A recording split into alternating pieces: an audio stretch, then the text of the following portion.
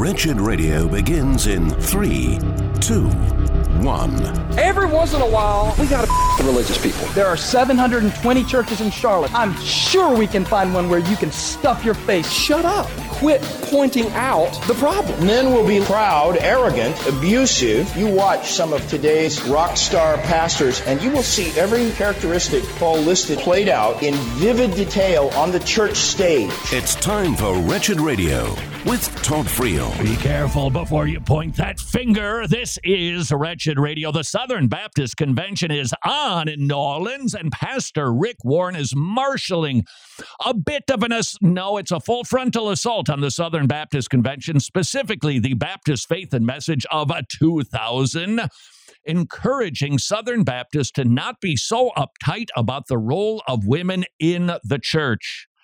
Rick Warren is very concerned about the SBC, and if they don't change their tune to be a little bit more accepting, you can look for nothing but a crash and burn of the SBC. Quote, I'm deeply concerned about our denomination, 17 years of decline and the loss of 500,000 members just last year.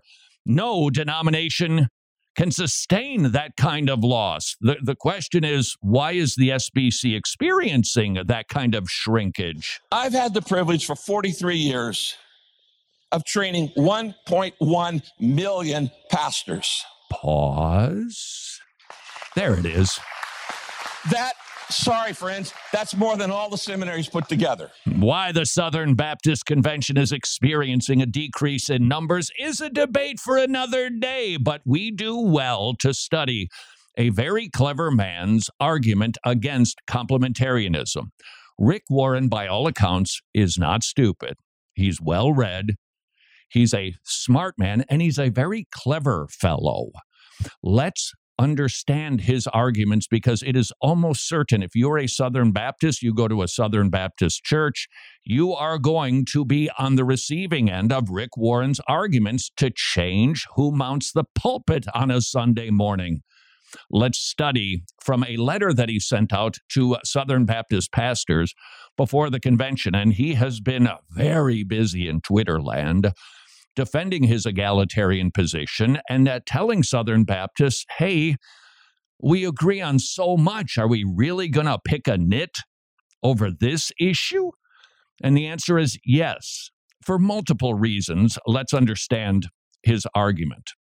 Quote, from the start, our unity has always been based on a common mission, not a common confession. And that is what he goes on to repeat over again, one more time, and just for kicks, he restates it. Being a Southern Baptist is not about a creed or a confession. It's about consensus. We generally agree. How would you argue with Pastor Warren? I think the response is found in the pronoun our. When he writes from the start, our unity has always been based on a common mission, not a common confession. Who's our? The answer is Baptists. And that is a moniker that is creedal. Calling yourself any denomination is a theological statement. You can't say that you're a Lutheran and reject all of the teachings of Luther. You can't say that you are a Methodist and not concern yourself with holiness. You can't call yourself an Episcopalian without being completely apostate. I mean, you can't call yourself an Episcopalian if you don't adhere to Episcopalian dogma. And so it is with Baptists. You call yourself a Baptist, you're making a confessional statement. And that is how I would respond to Pastor Warren. Certainly, there must be some sort of theological agreement that one must have in order to be a Baptist. Can we disagree about immersion, sprinkling, or pouring? Yeah. But can we redefine what it means to be a Baptist and still be considered a Baptist? If I said to you, hey, I'm a Baptist, and this Sunday we are going to walk around the sanctuary with little Jell-O pudding cups, and we're going to use plastic spoons. We're going to put Jell-O pudding inside of this plastic spoon and then thwop it right at people's face. That's baptism. All right, ridiculous, granted. But at some point, you would say baptism requires water. It requires conversion, certainly. There are things necessary to be calling yourself a Baptist. You are automatically making a confessional statement. He wants to change the Baptist faith and message because this just isn't something that Baptists should be doing. My question would be, what else would he like to change from the 2000 Baptist faith and message? You've got the scriptures, God the Father, God the Son, God the Holy Spirit. We don't want to change that, do we? Salvation, God's purpose of grace, baptism and the Lord's Supper. All of these things are now up for grabs because Baptists have never been about a confession that is on its face false. Baptists have always been about a confession. And this always gets dicey. Studying history is always tricky. Why didn't the Baptists have a specific confession for decades? And the answer is there were no debates. We all were pretty much on the same page with things. And nobody was arguing that women should be in the pulpit and have the mantle of pastor of a local church. Nobody was debating that. But society was changing. And society was starting to suggest that the Christian church get with the times. And that's when we started to see the slide of the mainline Protestant denominations. And so in 2000, when the Baptists got together for their convention, they said, we need to make some amendments, which they'd been doing for a long time. If you will, this is a comparison chart. From 1925, this is the Baptist faith and message regarding the church. Quote, a church of Christ is a congregation of baptized believers. Okay, can we change that? Is that hey, we shouldn't be so creedal and confessional? Associated by covenant in the faith and fellowship of the gospel, observing the ordinances of Christ. I'm sorry to belabor this, but if I said, no, don't worry about Lord's Supper, don't worry about baptism, no big deal, I'm a Baptist. You'd go, well, hold on, that's not what Baptists believe. Now here it comes. Governed by his laws. Whose laws? The laws of Christ. That's an all-encompassing statement.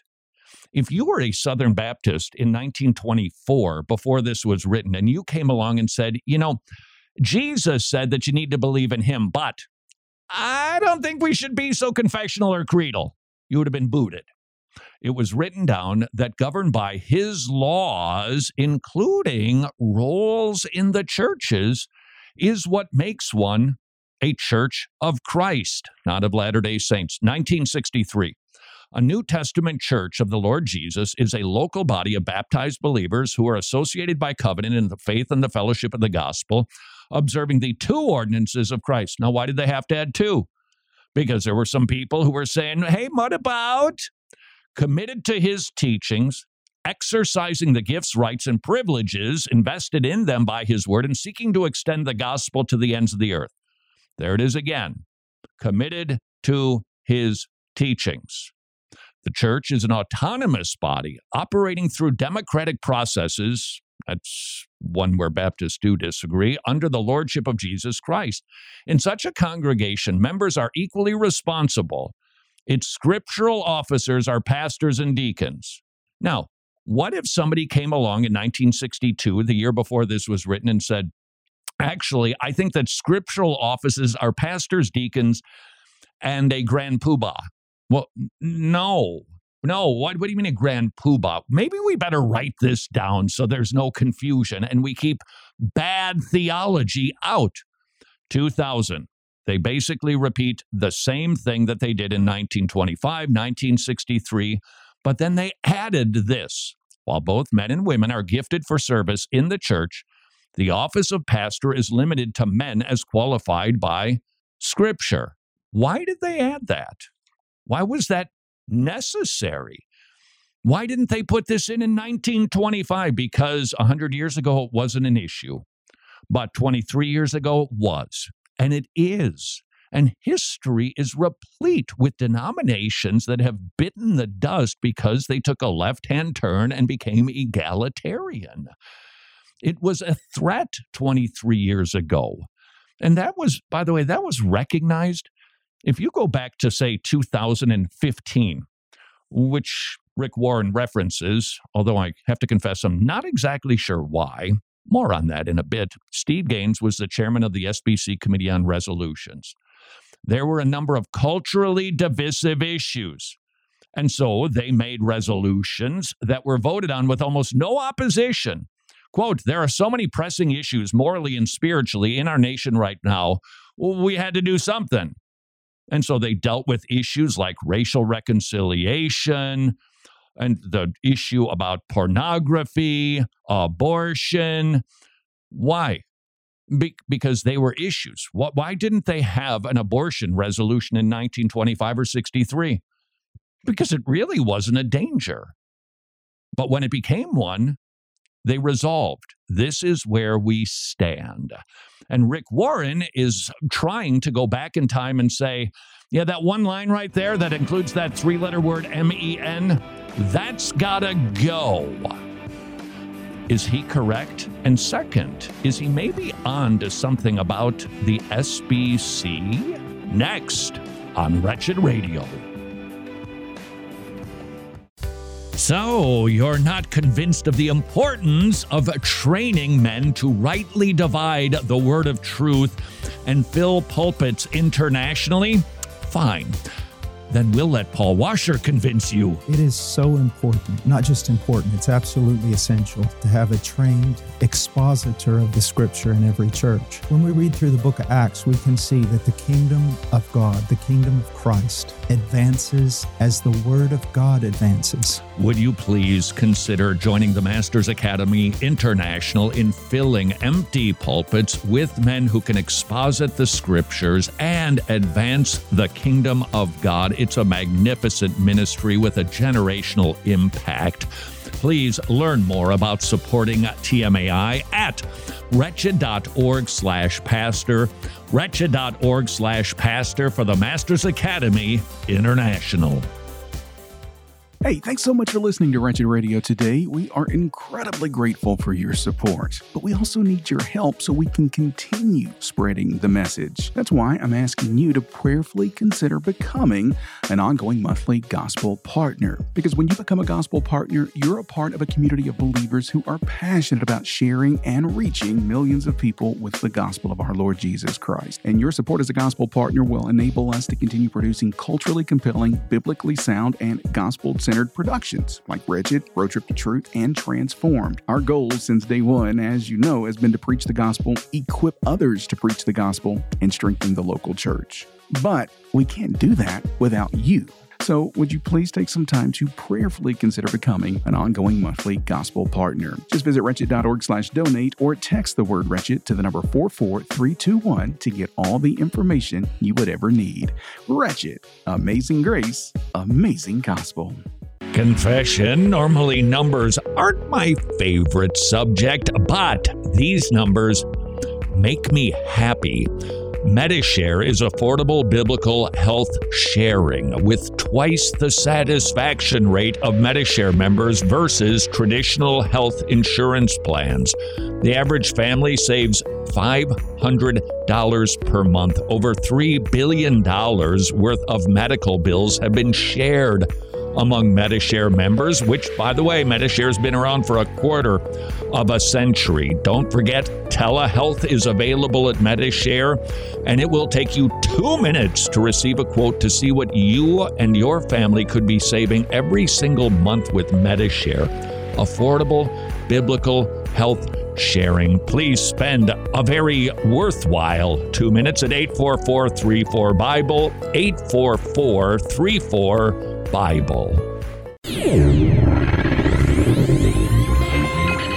Books of the Bible. The book of Joshua tells of the conquest and division of the Promised Land. There are two consistent themes in Joshua: God's faithfulness and his aversion to unfaithfulness. When you wonder how committed God is to his people, or doubt the seriousness of idolatry, Let Joshua remind you that your God is a jealous God. This is Wretched Radio with Todd Friel. Time will tell if Pastor Rick Warren is right. This is Wretched Radio, the Southern Baptist Convention. It's a big deal. It is this every election. This is the most important election of our time. I got to tell you, this might be the most important Southern Baptist Convention of our time until next year. Because Pastor Rick Warren, as he is quick to remind everybody, has been amazingly impactful in the Southern Baptist Convention and in churches around the world. He's more than happy to cite his credentials and then make the case the SBC is wrong. When it comes to the role of women in the church, we have to allow for disagreement. Complementarians and egalitarians can get along just fine as long as we have one cause that we agree on. Well, if we're going to go down that slippery slope, why do we even have to agree on that cause? And I think that's the flaw in his argument. He states Southern Baptists have never been creedal or confessional. They just work in cooperation with one another. But that argument, I think, is quickly dismantled when we understand that anytime you talk about God, you're making a theological statement. Anytime you slap a label on yourself, you're making a theological statement. Imagine a Calvinist who says, not a fan of John Calvin, the whole tulip thing, I prefer roses. You'd say, well, then you're not a Calvinist. There are just certain things that come with the moniker, and so it is with Baptists. One of the questions that is going to potentially be answered at the Southern Baptist Convention is, can a convention endure? Can a convention endure? What is the SBC? It is a group of autonomous churches. They do have a statement of faith. It is the Baptist faith and message. It is very creedal. I'm sorry. When you've got a statement of faith that begins with the scriptures, deals with the Trinity, gets into anthropology, salvation, God's purpose of grace, that's a creedal statement. And we're not going to throw out the entire baby with the bathwater of egalitarianism. Nevertheless, it does raise a question. Can a group of 47,000 churches really be in convention together when there is a disparity of non-essential beliefs? Inside of a church, it's always good to go from big to small to see the impact of trying to force agreement where there isn't agreement, to make people cooperate when we are not in agreement with one another. For instance, can a bunch of Presbyterians be members of a Baptist church? Well, it's going to be really problematic. It just doesn't quite work. Why? Well, what are you going to do with the kids? What about the person who was baptized as a kid, but now they're an adult and they have faith and they want to get baptized again? It becomes very difficult, and so it is on the national stage. The Southern Baptist Convention has been able to pull it off for almost a century and a half. But the times they are a-changing, and the pressure is on, specifically by Pastor Rick Warren, to lighten up a little bit on some of the secondary issues, which, by the way, I think we do well to make the case that the role of women in the church, while not being a historically understood essential issue, that doesn't mean it is either relegated to the heap of no problem, because it is a problem. It's always good to use an extreme to compare. What is a church doing if they are installing women as pastors? Well, that church is sinning. And if the leadership is leading that, then you've got elders who are sinning. And so you've got a church body that is living in unrepentant sin. What do we do with those people inside of our own church? Well, ultimately, you call them to repentance, and if they refuse, then they are set outside. And nobody would say, well, sure, the guy is looking at pornography and beating his wife, but it's a secondary issue. You'd go, well, yeah, sure. It's not like Father, Son, Holy Spirit, grace alone, faith alone, Christ alone, sola scriptura. It's not that, but it's not nothing. And when somebody and when a church is living in unrepentant sin, not a disagreement in some secondary doctrinal issues, they're living in sin, that is more than problematic. That is worthy of division and separation. If it were a different issue, would the Southern Baptist Convention, they're a pro-abort church. Can you imagine a pastor getting up and saying, hey, I've trained millions of pastors, and they're pro-choice, and we should be too? You'd go, hold on. A church that is pro-choice is very problematic. You could hear somebody from the bleachers yell, but it's not an essential issue. Correct, it's not. But something is horribly wrong. It's a sin issue, and so it is with the role of women in the church. And Pastor Warren is going to put the concept of convention to the test as he presses on this issue. Consider the Gospel Coalition. Consider, maybe even better, Together for the Gospel. These were coalitions. These were conventions, after all, it's called the Gospel Coalition, not the Gospel Denomination. Together for the Gospel, not creedal specifically on every single issue for the gospel, but hey, if we're sound on the gospel, then we're in fellowship. Well, Together for the Gospel is no more. And I think, and this is an observation, I honestly, I didn't study the history of its demise, but I think it's fair to ask, is it because there wasn't a doctrinal statement that was indeed specific? Can you cooperate in a local church when there are disparities in doctrines? And the answer is depends. Depends on what it is. Now, role of women. Can a local church have varying opinions on the subject? I don't think so, because somebody's going to be screaming, what is a woman doing up there? The other side of the aisle is going to be screaming, and it would be the left side of the aisle. The other side is going to be screaming, why isn't there a woman up there? How's the potluck going to go? You're not going to be able to cooperate. And so one wonders if a convention, a coalition, being together without having every box checked theologically to state, hey, look, here's where we stand. You're either in or you're out. Time will tell. But we do well to study the arguments of Pastor Warren, because he's trying to argue it's time for a particular statement inside of the Baptist faith and message to go. And that was a statement that was added because of the assault of a particular social issue at the time. The role of women. It's still an issue. Clearly. This is exactly what they were thinking about in the year 2000. Somebody's going to come along and try to overturn our understanding of offices.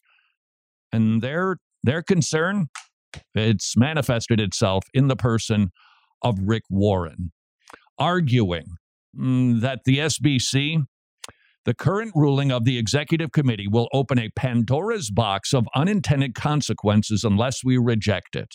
That's his next argument, that if we don't change our tune, stop picking nits over issues like the role of women in the church, then the SBC is going right down the tubes. Can he make that prediction? There could be an argument that just the opposite is more likely to be true. In fact, even current statistical data tells us that churches that are going liberal are losing members. Those who are sound and who are not apologizing for what the Bible teaches, they're growing, or at least maintaining. I think the case could be made far more convincingly that if the SBC does become egalitarian or accepting of egalitarianism, that could be the jumping onto the slippery slope that takes them into apostasy, as we have seen with, we can list the denominations, can't we? We've seen this play before, haven't we? Why would we want to think that we can, we'll just direct it a little differently, and this play will cause a standing ovation? It's not going to. It's going to cause difficulty.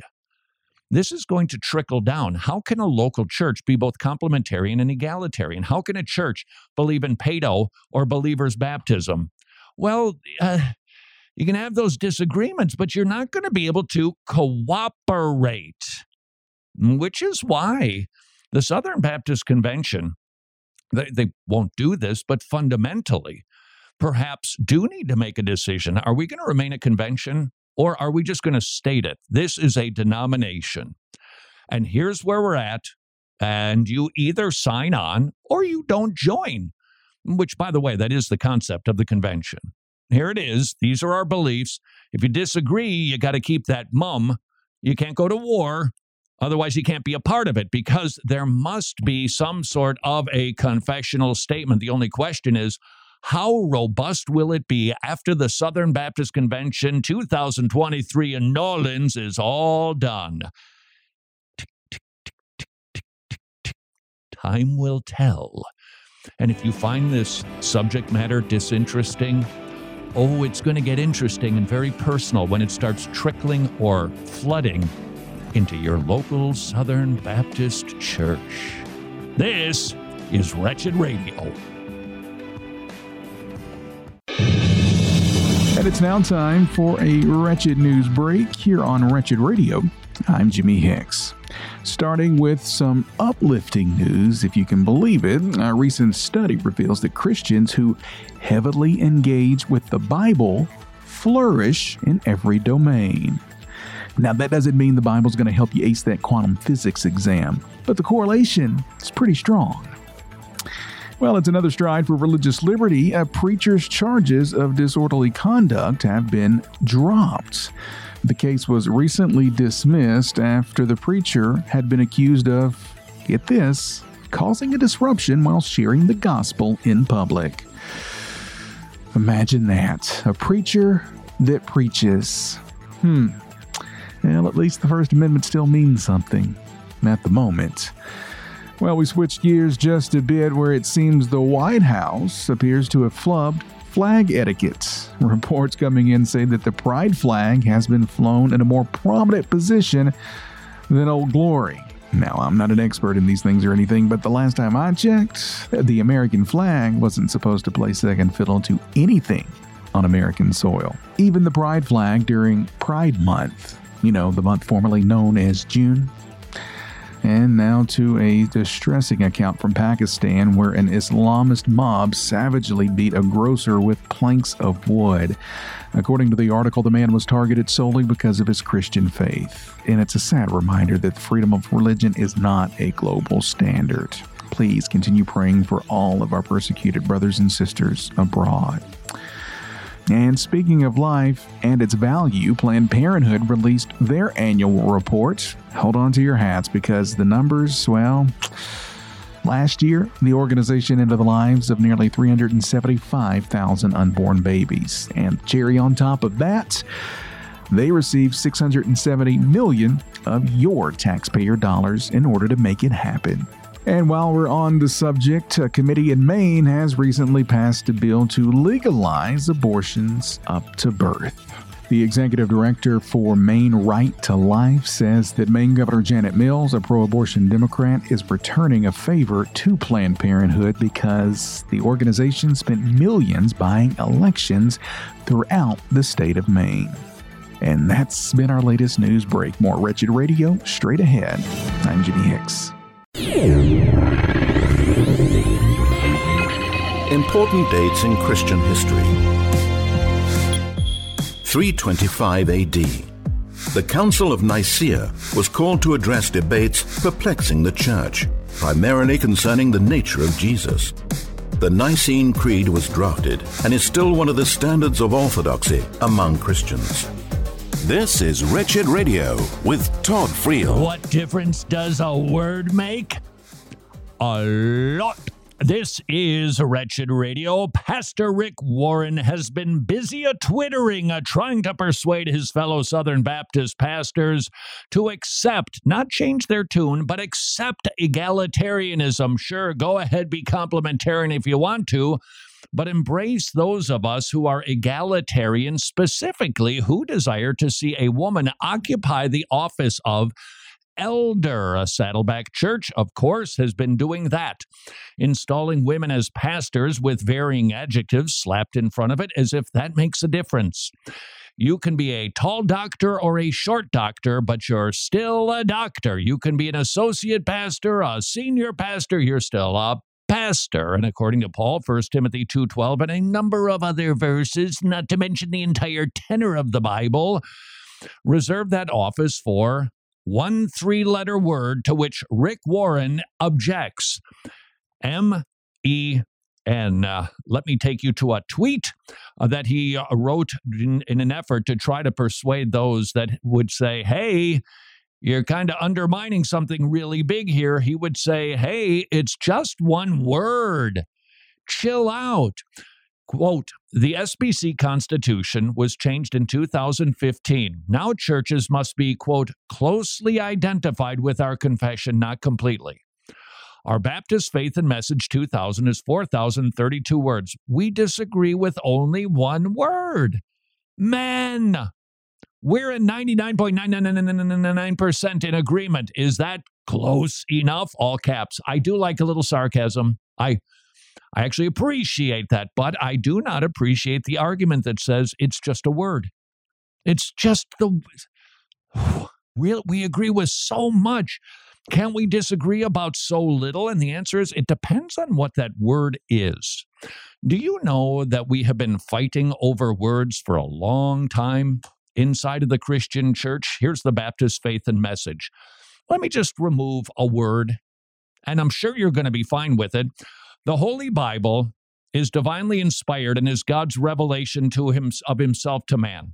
Let's just take out the word inspired, if you don't mind. Let's just say that it's God's word to man.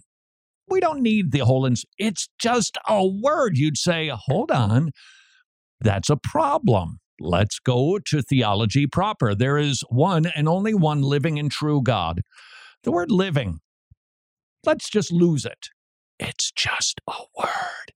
Even shorter is the word all. God is all-powerful, all-knowing. He extends his perfect knowledge to all things. Let's just lose the word all. Look at how much we agree on. And you'd say, hold on, clever. But it depends on what the word is. Jesus is the eternal Son of God. Lose the word eternal. The Holy Spirit is fully divine. Now just make him divine. Not fully divine, divine. And you'd say, hold on. You are now altering essential theology. A word is important, and a word is important if it causes a church to live in perpetual unrepentant sin, which is precisely the issue at hand. It's also a bibliology issue. The Bible is so clear. It really is. It's interesting. Rick Warren said that he really studied hard. That, for instance, quote, this is what he twittered out when he was apologizing to women for his attitude toward women in the role of pastor. I read over 70 commentaries by inerrantist scholars that blew apart my comfortable traditional and cultural-based interpretation. He doesn't list who they are. 70 commentaries? 70 commentaries. So here's where commentaries can be a bit of an Achilles heel. You can marshal the commentaries that you want to support your beliefs. This really is a hermeneutical issue, way more than it is a commentary issue. I read over 100 books on the early church and the history of the Great Commission. Now, he doesn't explain his argument. Perhaps he will in extended form someday. But let's take a look at the early church. Did they argue over words? No, they argued over letters. I'm not kidding. Did you know there's a heretical difference between homoousios and homoiousios? What in the world is that about? It was an early church argument. Is Jesus the same, homoousios, the same substance as the Father, or is he homoi, similar substance? The early church said, you add that iota, you add that I into it, you're out. He's not similar. He's the same. They thought that was an issue of uttermost importance, a letter. And Rick Warren is going to tell us it's just a word? Now, I understand where this gets a little bit messy because the role of women in and of itself is not an essential issue. It most certainly is an issue of cooperation, especially in the context of a local church, but it is a sin issue. We debated these words. You know, the reformers, imputed versus infused. Just a word, but it's a big word. It means a lot. And so does the word man. Why? Because, well, why? Hopefully we still believe that there are two genders, and God, for the sake of order, said that office is going to be held by that gender, period. And to remove that word is to just simply deny what God has clearly stated. That's what is at stake here. This would be like, okay, this is not great, but I'll give it a run. This would be like Jesus teaching that Jesus, he didn't take 2 loaves and turn it into a big old bakery. He actually, the loaves were that turned into bagels. No, we don't. No, okay, not a great illustration for you. All right, the fish were actually turned into steak. Well, no, that's better. That's not what it says. It says fish. Multiplied the fish. Didn't turn the fish. Look, it's just a word. Salmon, steak. They're both outrageously expensive. It depends on the word. Imputed righteousness means that your righteousness is external and it's credited to you. Infused is the Roman Catholic theology, which says you're given an injection of righteousness at your baptism, and you better maintain it, or good luck. Have fun spending a lot of time in purgatory. What about the difference between person and manifestation? It's just a word. T.D. Jakes got away with this at that elephant conference. What was the elephant room? I think that's what they called it years ago. James McDonald, Mark Driscoll, they gave him a total pass. They were there to ask him about his modalist beliefs. And he literally said, well, yeah, I'm a Trinitarian, but I prefer the word manifestations instead of persons. Well, then you're not a Trinitarian in the historical sense. Words make a difference. Pastor Warren, to use that as an argument to suggest this ain't no big whoop, it is a big whoop. Now, this is outside of the biblical reasons, but historically, we know the implications of changing from complementarian to egalitarian. Is the Southern Baptist Convention really going to be the exception when it opens up Pandora's box? Which, by the way, Rick Warren said the convention is doing if it insists that women are not installed as elders. They're going to open up Pandora's box. Historically, we have seen just the opposite. As long as I hold in my never-before nicotine-stained fingers the 2000 Baptist Faith and Message, perhaps, maybe, possibly a little updating might be needed with Article 15. You say, what's Article 15? It's the Christian and the social order. Why did the Southern Baptists add the word men to the 2000 Statement of Faith when it came to the office of elder? It is because egalitarianism was an imminent danger, and they knew it. And just like a church today changes and updates their statements of faith to deal with societal pressures, these days the issue is marriage and genders. Society dictates that, hey, we better shore this up and we better make this clear. And so it is with their statement on the Christian and the social order. All Christians are under obligation to seek to make the will of Christ supreme in our own lives and in human society. What does that mean? The reason I suggest this maybe needs some clarifying, even though I believe the document is clear enough, it might need a little bolstering up. Throughout the document, it is about regeneration. It is about people getting saved. The next sentence, means and methods used for the improvement of society and the establishment of righteousness among men can be truly and permanently helpful only when they are rooted in the regeneration of the individual by the saving grace of God in Jesus Christ. Boom. You want to make the culture better? Preach the gospel. But every Christian should seek to bring industry, government, and society as a whole under the sway of the principles of righteousness, truth, and brotherly love. That could mean a lot of things to a lot of different people. That could mean preach the gospel. That could mean preach prophetically. That could mean We need to take over those institutions and demand they act with Christian morality. In other words, it might be time for the Southern Baptist Convention to take a look at Article 15, not because I think that they've changed their tune, but to clarify a new understanding of the issue. Maybe next year. This is Wretched Radio. Sorry to ask you to do some arithmetic, but this is some math that will encourage you and make you very, very happy. This is one testimony of a mother who chose life because she saw her own baby, courtesy of an ultrasound from preborn. I was terrified. I really didn't know what to do. The first time I saw the ultrasound, I was just amazed. I was like, oh my gosh, is that my baby? And I heard her heartbeat, and I just fell in love. If I could care about my daughter this much, if I could love my daughter this much, how much does God love me? Now take that one testimony and multiply it by 54,253, because that is the number of babies that were saved last year because of ultrasounds at preborn centers. Would you please help us grow that number by providing as many ultrasounds as possible at preborn.org/wretched, preborn.org/wretched.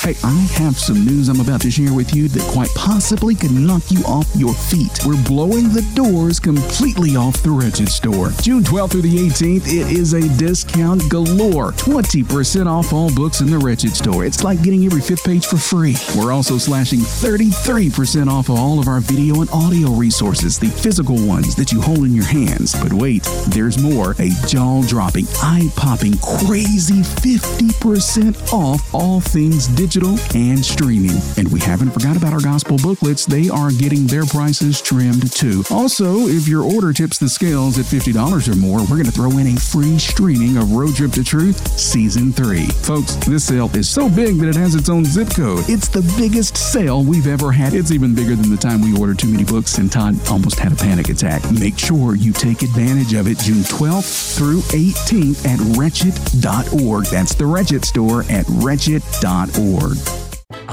Some good news. 2 encouragements from the Tomorrow Clubs. They have hundreds of weekly kids meeting clubs in Eastern Europe, but now they've expanded to Africa, and the kids are swarming the Tomorrow Clubs. They have never seen greater attendance than the hundreds of new clubs that they are opening up in Africa. That should encourage all of us. The gospel is going forth and reaching kids in unreached places. Encouragement number 2, would you like to become a Tomorrow Clubs ministry partner? Your support will help the Tomorrow Clubs open up even more Tomorrow Clubs and reach even more kids with the gospel. Please consider becoming a ministry partner at tomorrowclubs.org/wretched, tomorrowclubs.org/wretched.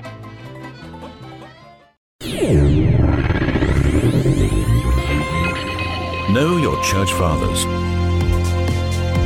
Athanasius was the Bishop of Alexandria in the 4th century. He was a champion of the church's fight against Arianism and was a chief author of the Nicene Creed. However, his orthodoxy did not equal popularity. Athanasius was exiled no less than 5 times, but Athanasius chose to honor God instead of man. This is Wretched Radio with Todd Friel. The subject of is a difficult issue because so many people have been looking at this for so long. You okay, Todd? You going to interrupt me, or am I going to have to carry on like this all day? I was wondering what was happening. I'm trying to speak out of both sides of my mouth. Oh, that's it's not exactly easy, or at least that's what someone might accuse me of. This is Wretched Radio, a plagiarism. It's been a pastor's sport now for decades. Due to the internet, pastors can go online and rip off a sermon from another preacher and present it as their own material. But alas, or a lad, if you still identify with a gender, plagiarism has been going on long before the internet, you may recall. Charles Spurgeon, sitting in a church, heard a guy preach his sermon. Now, in that instance, Spurgeon gave it a thumbs up because the guy was called in last minute, wasn't trained to preach, And so he delivered a sermon by Charles Spurgeon, and Spurgeon went, yeah, that's acceptable.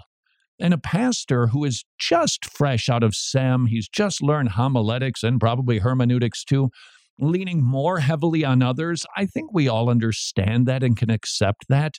But that doesn't mean the exception becomes a rule where a pastor can, for the rest of his life, rip off whole cloth the work of another. Jimmy, have you ever heard of plagiarism prior to the internet? Absolutely. When? Why? How? What? Okay. So see how I interrupt you quickly? Yeah. I need to do that to you. Well, you're kind of nice. Well, I was gifted, when I was pastoring a lady whose father. Can we just stop for a moment? What's wrong? Those words. When I was pastoring? Yeah.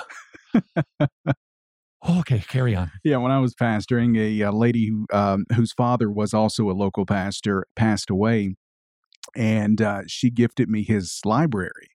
And within that library, there were several books, 3 or 4 big, thick books that were sermon outlines. And these books were published in the 60s and 70s. Now, you could use those books to understand how godly men put a text together. That's fair after you've done your own work in outlining. But today, plagiarism being put on steroids. And on the one hand, I say thumbs down. On the other side of my mouth, I say, well, supercharge your sermons with AI. That's the headline of a new website, Sermonly, sermon.ly, which allows a pastor to plagiarize at hyperspeed. Write, research, plan, and share your sermons with Sermonly. Simplify research, generate outlines, character studies, modern-day examples of biblical topics. Sermonly empowers pastors to craft compelling sermons that engage and inspire their congregation. Well, they might engage. I'm not sure how much power they're going to have. Furthermore, the pastor is the one who is the first casualty of plagiarism. He doesn't get to benefit from studying God's word intently. A pastor changes when he interacts with a text for 10, 12, 15, 20 hours, sometimes more. It changes a man, and you want that change in that man. Robert Murray McShane, I believe, is the fellow who said, what my pastor needs most is for me to be holy. Because if he's holy, not moral, that's external, holy, internal, then you're going to benefit from that. So the second casualty in plagiarism is the congregation. They don't get a holy pastor. They get somebody else's thoughts, somebody else's fruit from their labors, but not their pastors. You can deliver impactful sermons with ease. In other words, this is going to make some more time in your day to do other stuff. Which brings us back to a often asked question: how important is the Sunday morning sermon? Where does it fit on the list? Counseling? Does that go before or after Sunday sermon? What about the operation of the church? Now, what about making sure that the parking lot has really clear yellow lines to make sure that people don't door ding one another? Where does it fit? I would suggest to you it sits right on top. The entire church week is driven by that one sermon. And AI is going to make it easier for a man to cheat, making him less godly. And the congregation will not grow either. What is this telecongregation to? Oh, all that studying, please. Make it snappy with AI. With read-only mode, you don't have to worry about accidentally editing your sermon while preaching. I don't know what that means exactly. You can set up templates to help create sermons based on your style. With snippets, which is apparently a function of the Sermonly, pastors can quickly and easily add content to their sermons, saving them time and effort in the sermon writing process. In other words, you're going to see what happened in Germany. Headline: ChatGPT delivers sermon to packed German church. So they created, I guess it would be called a chatbot. And this guy delivered the sermon, but it really wasn't a guy. It was pixels. Hundreds attended a Protestant church, probably Lutheran, in Germany, generated almost entirely by artificial intelligence. You know what's interesting? That if a pastor gets up and uses a sermon that was artificially written, he's doing the same thing. Doesn't make any difference. Might as well be pixels. Then the guy can sleep in. After all, he needs rest so he can do other more important things. Right? The chatbot was presented as a black man with a beard. Why bother? Why do you need to do that? Now suddenly you're trying to humanize what is unhuman.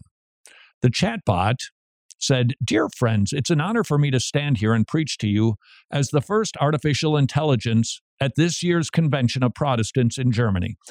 No, you're not standing there. You're nothing. You're nothing but wires. I'm sorry. I'm not afraid of AI at this moment. Might change my tune. I'm not afraid. This first of all, people were laughing because the sermon was delivered in such a monotone way that they realized that it just wasn't human. They're right, because it's not human, because human is better. Chatbot, they can say, oh, well, AI is going to have emotions. No, it's not. It's going to understand emotions by garnering the most popular internet sites. So it's going to find everything about the reaction of toe stubbing and go, oh, I feel so much pain. But it doesn't feel pain because it can't feel pain. I'm not afraid of it. It has to be programmed and it has to be interacted with. If I don't want to use AI, it's not going to. We were sitting out on our back deck over the weekend. And because my wife was reading a book on the internet and its effects, which I will share with you later this week, but I'm not going to tell you that it was actually my wife who read it, and I'm just going to be using the highlighted sections. Hey, don't judge. Plagiarism is fine. Don't, And I said, look, there goes artificial intelligence. And my wife didn't even bother to turn her head. And she just kept reading. Because artificial intelligence isn't a thing. It still has to be programmed. Who does that? Humans. Back to Germany. 300 people attended a service that lasted, it was definitely Lutheran, 40 minutes. University of Vienna theologian. Oh, those German theologians and philosopher who was 29 years old used chatbot to craft the event. What a service that must have been. I'm sure they felt so fed by that pastor. Now, having said all that, can a pastor use AI in creating a sermon? And the answer is very carefully. He can. Just like the internet. For instance, we have the internet where I can go. I don't need to have 40 translations on my bookshelf. I just go to the Bible Gateway and boom, there's all the different translations. Very convenient. Would you say, well, you're cheating? No, you wouldn't say that. Why? Because I'm actually reading it. I'm actually engaging with it. Now, there's a slippery slope here, and we got to be careful that we don't find it and slide down it. What these sermon websites are attempting to do is just to get the pastor, just to go looking for the thing that floats your boat and present it. But we can use AI. AI to me is nothing but a really fast search engine, at least at this point. Let's just say, for instance, I used it about 2 weeks ago. When Rick Warren, you thought we weren't going to talk about him anymore. When Rick Warren said that he and Charles Spurgeon agree on everything, well, except the role of women, what did I do? I went to AI and said, what did Charles Spurgeon think about the role of women in the church? Boink, there it is. Could I have found that myself? Not a chance. Not only that, it would have taken me days if I had his entire library, reading every one of his sermons. It would have been a bad use of my time. So it can be used, but I think judiciously, carefully, and might I suggest after the pastor has put in the hard work himself. That's historically in homiletics the order. You don't read the commentaries first and then go do your thing. No, you interact. You translate. Well, we've kind of given up on that. You translate the text from Hebrew or Greek. Then you interpret it. Then you create it. Now you can go read what others have to say. So, AI, on one hand, can be used. On the other hand, a disaster. Until tomorrow, go serve your king.